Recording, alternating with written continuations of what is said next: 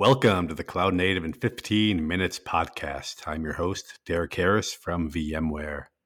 And I'll skip the long intro I used to give because, well, this podcast is not 15 minutes. It's closer to 30 minutes. But if you listen to it at 2x speed, you'll about hit that 15-minute mark. So joining me, my guest today is James Urquhart of VMware's Strategic Executive Advisory Office. And James, I guess he's a strategic executive advisor, and James talks a lot. He's very knowledgeable about distributed systems, and in this particular podcast, we talk a lot about event-driven integration and event-driven architecture, and why that is where a lot of applications are heading, and why it's valuable in a world where you want real-time insights and being able to act in real time on events that are happening, and the tools and the processes and the organizational changes that need to happen to make that happen. So I think it's a really, really insightful interview. James is a really insightful person on this topic and other topics, and he's writing a book about event-driven integration that he references, so that should be available hopefully in the fall timeframe. But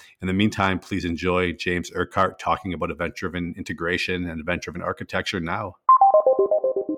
All right, James, so thanks for being on.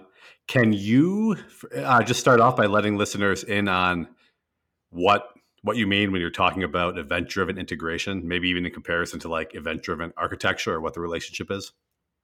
Yeah, it's a great question. So event-driven architectures are really important and a growing phenomenon in large part because a lot of the problems that we have are about moving information through the processes and through kind of sort of the blood supply to the business and the blood supply to organizations in a way that's as effective and efficient as possible. So being able to move things so that you can react in real time when that data is available is a really powerful thing. And so event-driven architectures are built around sort of being able to react to data as it appears. And that obviously, for it to appear to you, you have to know that signal occurred. That involves transmitting things across a network. But that push model that event-driven architectures are driving are really powerful. And a great example I can give is there's a really brilliant presentation was given by a gentleman that used to work at Walmart at last year's DevOps Enterprise conference, where he talked about Walmart's real-time inventory system and switching to an event-driven model for having, instead of going and querying all the databases for all the different vendors that they were dealing with, they were asking to receive real-time updates of information, and then they would use that to update basically lookup tables for each application, which would make all kinds of problems simpler. Around things around SLAs are easier and cheaper, and being able to handle not having the correct up-to-date information is a little bit easier. But the key thing about that, so that it really kind of drives a different economic model for a lot of problems. So with the Walmart example, one of the things that's really cool is that they're not just receiving Walmart data, right? Or they're receiving data from their suppliers as well. So they're receiving real-time updates of data from their suppliers. That's an integration problem, right? Because not all those guys are going to be using the same underlying platform that Walmart's using. And that opens up a real big question about what other data, business data, device and environmental data, perhaps even economic data for sure, but political data potentially. What other forms of data would be better if we could get it to flow more efficiently through a market set of processes, right? The market system, not just an individual company's business problems. And so, event-driven integration is really about using those event streams and using the technologies we have available today to stream information between entities to enable a more effective and efficient and easier to operate integration to enable that flow. It's about information that flows. It's not about things that you want to, do a lookup. I mean, that's a request response, right? It's about things where you want to say, I want to sit and listen, and tell me when something's ready, and I'll react to it. Okay. And when I'm hearing this, I'm thinking of, I mean, there were a lot of, and maybe this is very self-explanatory, but it might be worth elaborating on, is we definitely had data integration platforms previously, right? And then the whole goal there seemed to be like, it was similar. It seemed like a similar concept. It is a similar concept, and I can talk about that. But yeah. Yeah.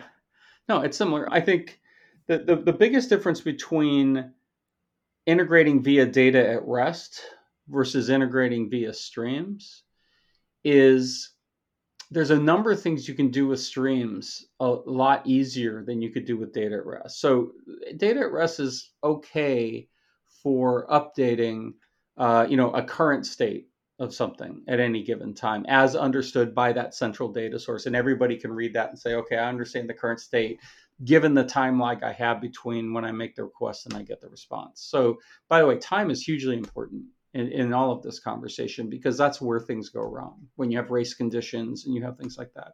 The problem with data at rest is being able to replay any aspect of that, how that state came to be, or being able to have a vast number of things update that state at the same time is becomes a scalability problem that's really tough, even for very modern databases, to handle really well. They might be able to do a good job of sort of optimizing for, say, writes at the expense of some reads, or you might require a tremendous amount of infrastructure just for that central data store to be able to handle all the different types of loads that you want to put on things at scale.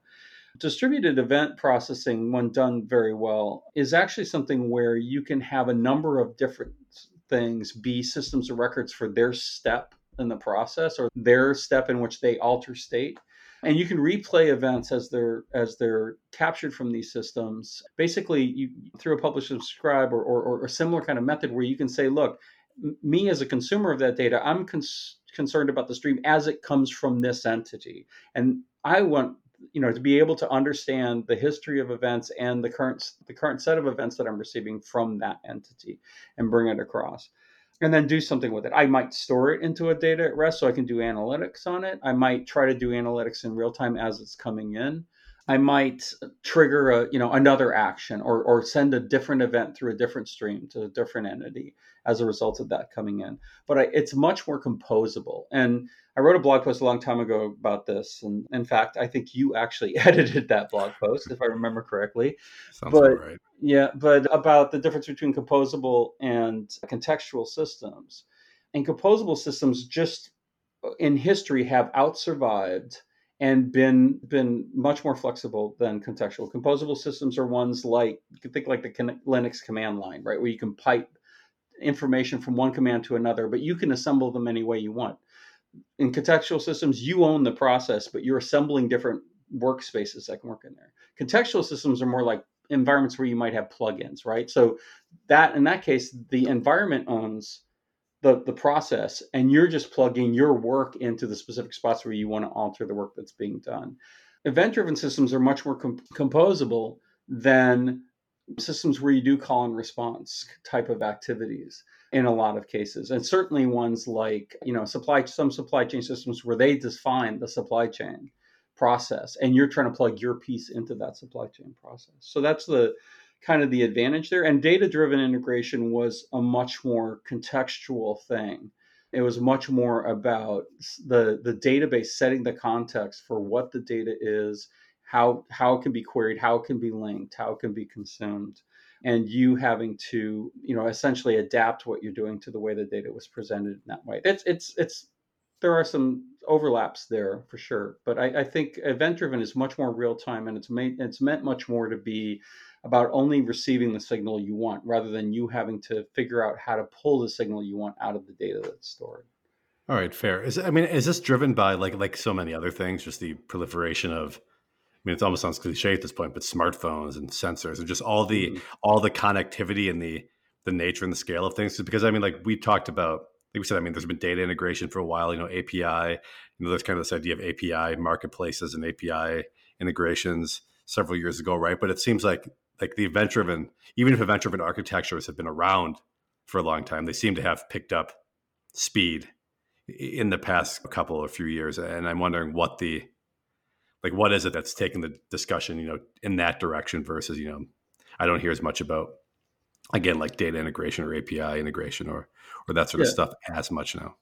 Well, so first of all, let's be real clear. API integration absolutely has a place. Call response is really important. Data integration has a place where you potentially have multiple systems that want to use a specific data at rest system as a system of record. So it doesn't replace anything. The difference, though, is that flow of information, is that movement of information between systems in a way that it gets altered and then passed forward, and that you have multiple steps that an event may go through before it comes to rest, right? And it may Yeah. branch to multiple places and things like that.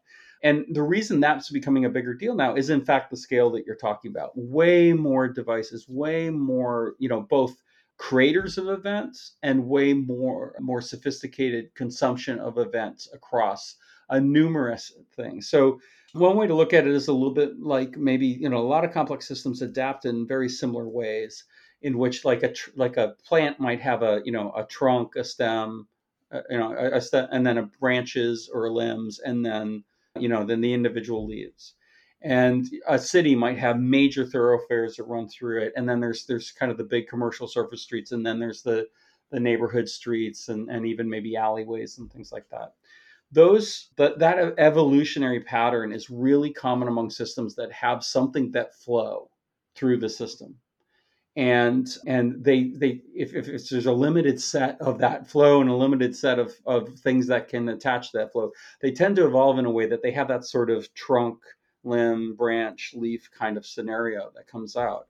And what you're seeing right now is attempting to make the flow more efficient, and using an event-driven approach that helps a lot for the things that you have to react to in real time as soon as you possibly can.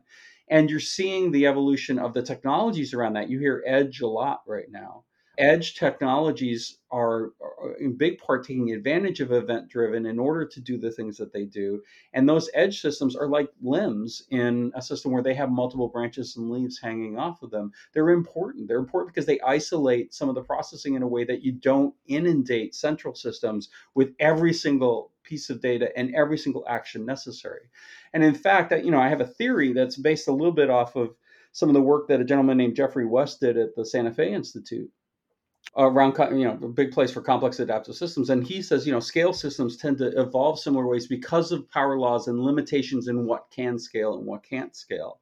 And I have a theory that any given connection between two systems will have some sort of limit in terms of the amount of events and the amount of data you can pass via events between them. So that means the big central systems are going to have aggregated data in order to be able to handle the load that comes through. They can't get every event from every device handed all the way down through the trunk to everybody who wants to consume some aspect of that piece. You're going to have consolidation. You're going to have refactoring into a new form of event that means something in a slightly different context, but that has that contextual data where needed.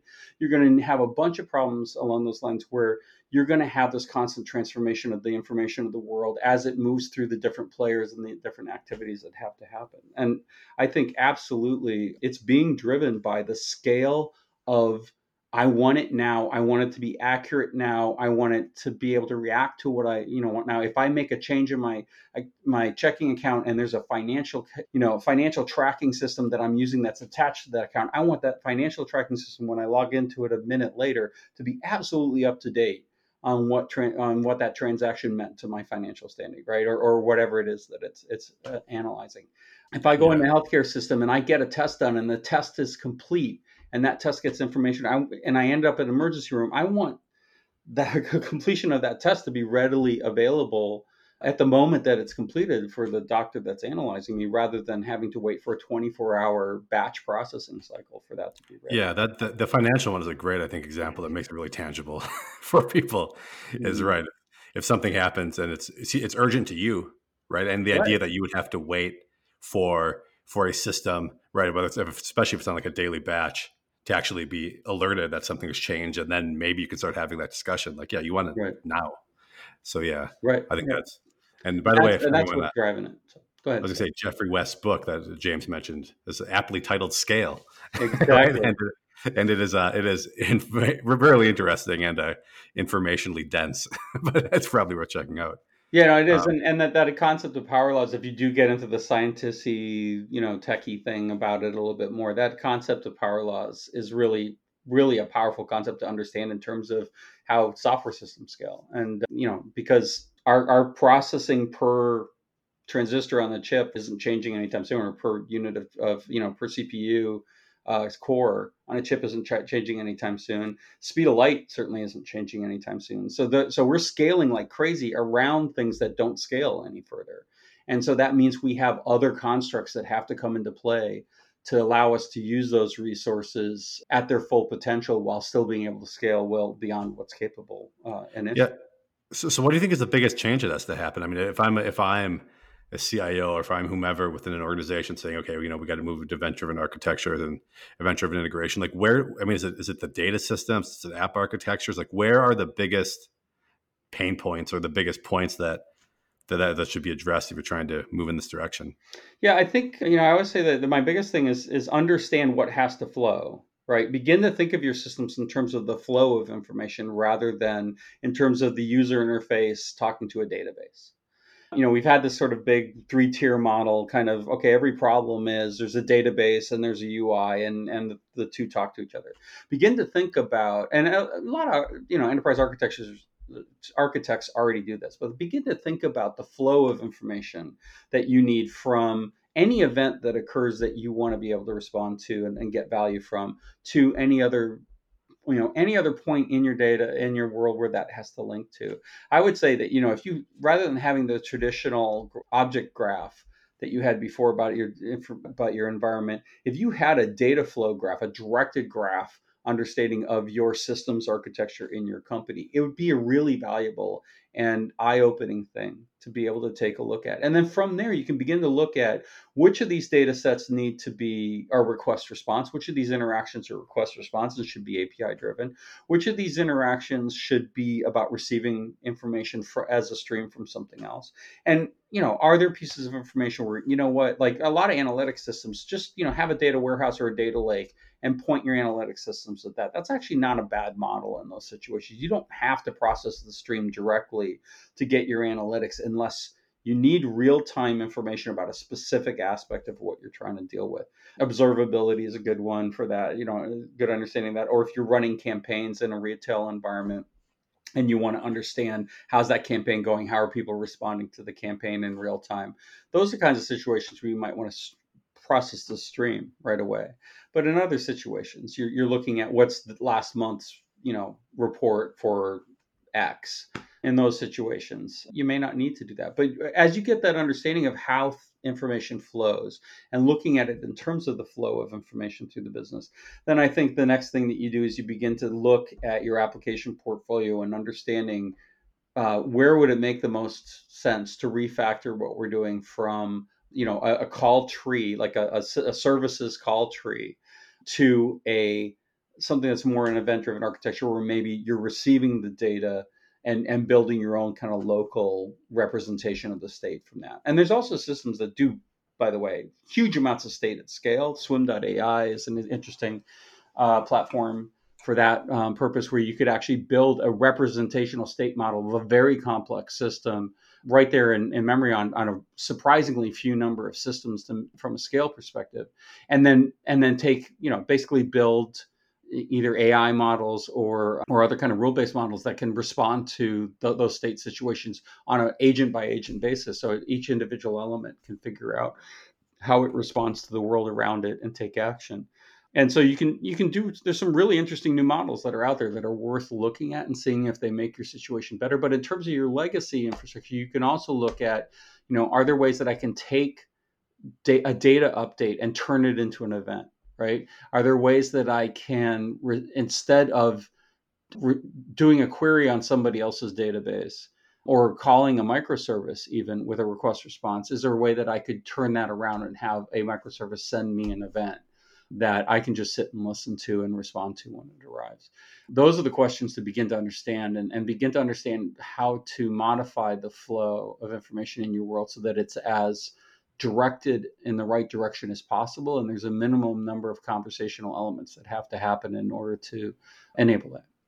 So when I'm hearing this, two specific technologies come to mind. One is like serverless slash Mm-hmm. functions, and the other is Kafka or Mm-hmm. something, Mm-hmm. along those lines. I think they call Kafka a Yep. message broker. Is probably unfair at this point, but when it's and a RabbitMQ or something, along those Right. lines is probably in there as well. So what are the roles of some of these technologies in in this? I mean, is this where, serverless or Kafka or anything like this becomes kind of a very commonplace? Yeah, well, I'm actually kind of writing a book on this topic right now, so people can kind of look for that this fall. Hopefully, by the end of the year, it should be out. But there's a set of components that come together to kind of make the full end-to-end piece of flow, right? The most important thing to kind of look at is right now just making an integration work involves figuring out what somebody else's interface is for establishing the connection. What's the metadata they send on the stream that describes what the event is and the context of the event? What's the payload of the event and how to interpret the payload event? I think what you first thing to understand is, plan for a future in which that stuff becomes more and more commodity and standardized. Plan for a future in which what you want to do is make sure you understand your stream and you're looking for standards to consume in order to package events on that stream. There's a cloud event standard that CNCF has put out. That's a good thing to look at. Maybe that's the right option. AMQP, MQTT, these are all things, technologies that people who are kind of dealing with integration are probably somewhat aware of already. So you need that connection and you need that ability, those interfaces and protocols to make that connection work. And then you need at the other end, you need processing capabilities. And that's where something like Kafka comes into play, or swim.ai that I mentioned earlier as well is a different version, a different kind of view of that. So Kafka has evolved from being strictly a queue, a log-based queue, and a collector of events, and something that can handle high volumes of events coming in and putting them in a mechanism that you could use to read and understand those events, to having some processing capability in addition to that, right? So it becomes more of a platform kind of view. And Rabbit as well is introducing log-based queuing as in addition to message-based queuing. So queues are very important because you want to decouple the synchronicity. We talked about how important time is. You want to decouple that synchronicity between producer and consumer as much as possible.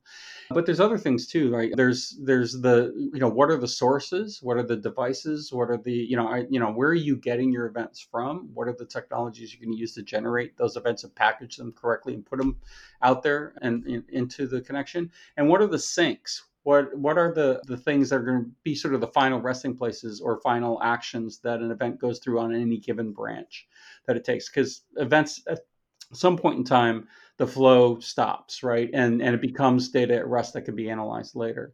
And so there's all kinds of things there around, if you look at just AWS's ecosystem alone, or if you look at even, to a certain extent, some of the stuff that we've done with TAS and Tanzu Application Service and others, there's a number of things you can kind of do with already today, with having events come in and being displayed in a visualization dashboard, for instance, or being used to trigger actions both in a digital way or in a physical way. And you can have machines respond or robots respond to events as they come in.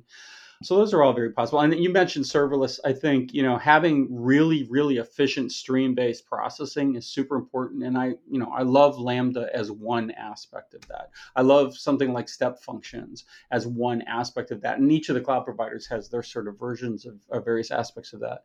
But you have, the ability to quickly take an action and make a decision or signal something else with a new event or whatever. Those things are going to be the nodes in the graph. So that's the really important part of it.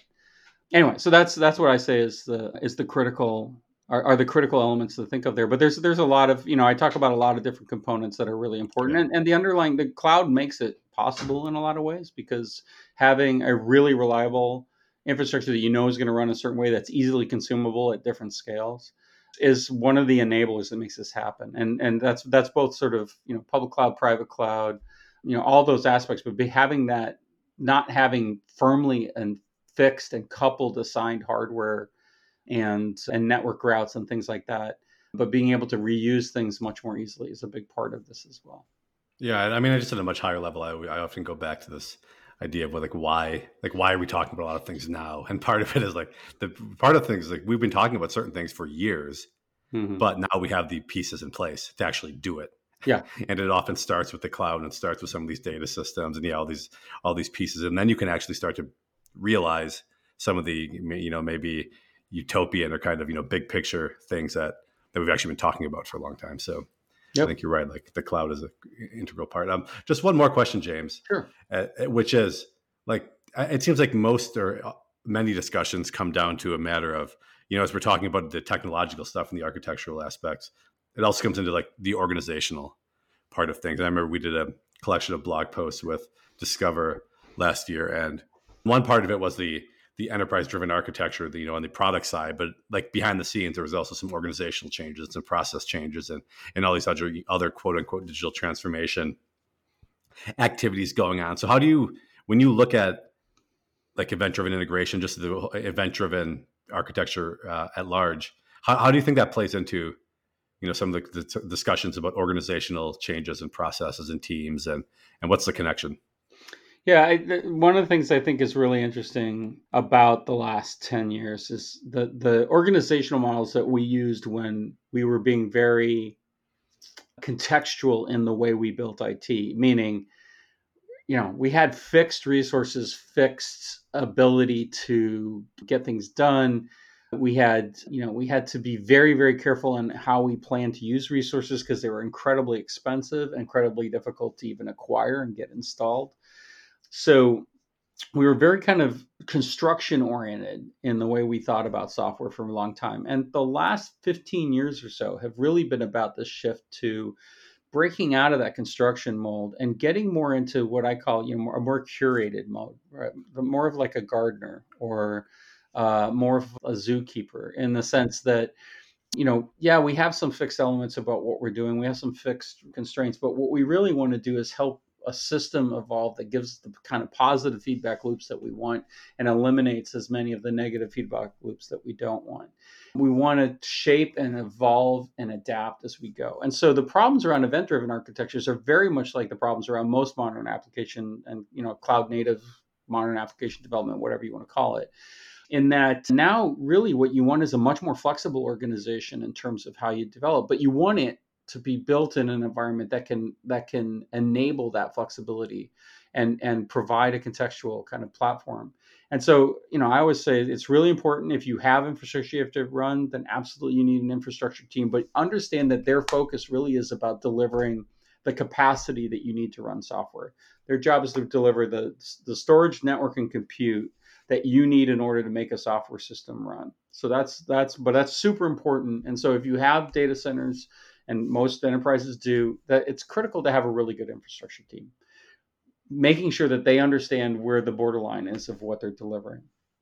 So the next element then is, you have development teams, and those are highly agile. And you really have this problem today of how do you not organize in a way that your development teams are locked into certain organizations and certain activities. You want some ability, at least within a business unit, to be able to quickly adapt how resources are allocated to meet whatever the priorities are at the time. And so I think there's a lot of practices around pair programming and other things. It doesn't have to be pair programming, but pair programming helps with you being able to reassign people across teams a little bit more easily. You don't necessarily have to change their management, but you absolutely can change their assignments on a more regular basis and make it a little bit easier for them. And in the middle there, then, what developers care about is getting their stuff into production. They don't care about finding capacity. That's the last thing they want to worry about. They just want to get their stuff in front of customers and start getting feedback from customers. And so from that perspective, then the last thing you need is a good path to production for developers. And to me, that's where the platform team fits in the middle, like firmly between helping understand how infrastructure gets consumed and working with the infrastructure team on making sure that software gets assigned to capacity in a smart and intelligent way, but also at the same time listening to developers and working with developers to eliminate as many bottlenecks in that process and many constraints in the development process as you can, and working systematically at improving that development process over time as much as possible. And so I look at sort of that platform team element as being a really important organizational piece for providing standard building blocks like databases and messaging systems and all the Kafka stuff we talked about, all the event driven pieces, all the underlying services that enable an application team to build something that's business specific and flow information between themselves and other systems out there. And also being able to provide the building blocks for actually writing code, providing the kind of trusted software supply chain that makes code easy to execute. makes code development easy to execute and getting to production something that security can go, yeah, we're really comfortable if they build this certain way that what will come out the other end will pass audit. And so those things are really important and pieces that I think an organization, that's why an organization really needs to look at platforms, and they really need to look at platform teams. Because even, I ideally want them to use Tanzu application service because we think just makes it a billion times easier than doing just about anything else out there. But let's say that they don't want a platform like that. Well, at the very least, you need an organization that's worried about building the right path to production for your developers and simplifying getting code to production as much as possible. And they could do it all with open source or all with something else, but it's still a need, and it's still something that I think we advise our executives on customer executives on a regular basis, that they really need to look at the role of the platform team as being that bridge from capacity to a path to production. All right. Insightful as always, James. Thanks a lot. Hey, I appreciate it, Derek. Good to talk to you, man. All right. There you have it. I hope you learned something. I certainly did. To follow James Urquhart, you can check him out. Follow him on Twitter at James Urquhart. That's James, spelled how you would normally spell James, and then Urquhart. And to hear more about VMware's myriad toolings around cloud native architectures and applications and platforms and event driven architecture, just check out tanzu.vmware.com.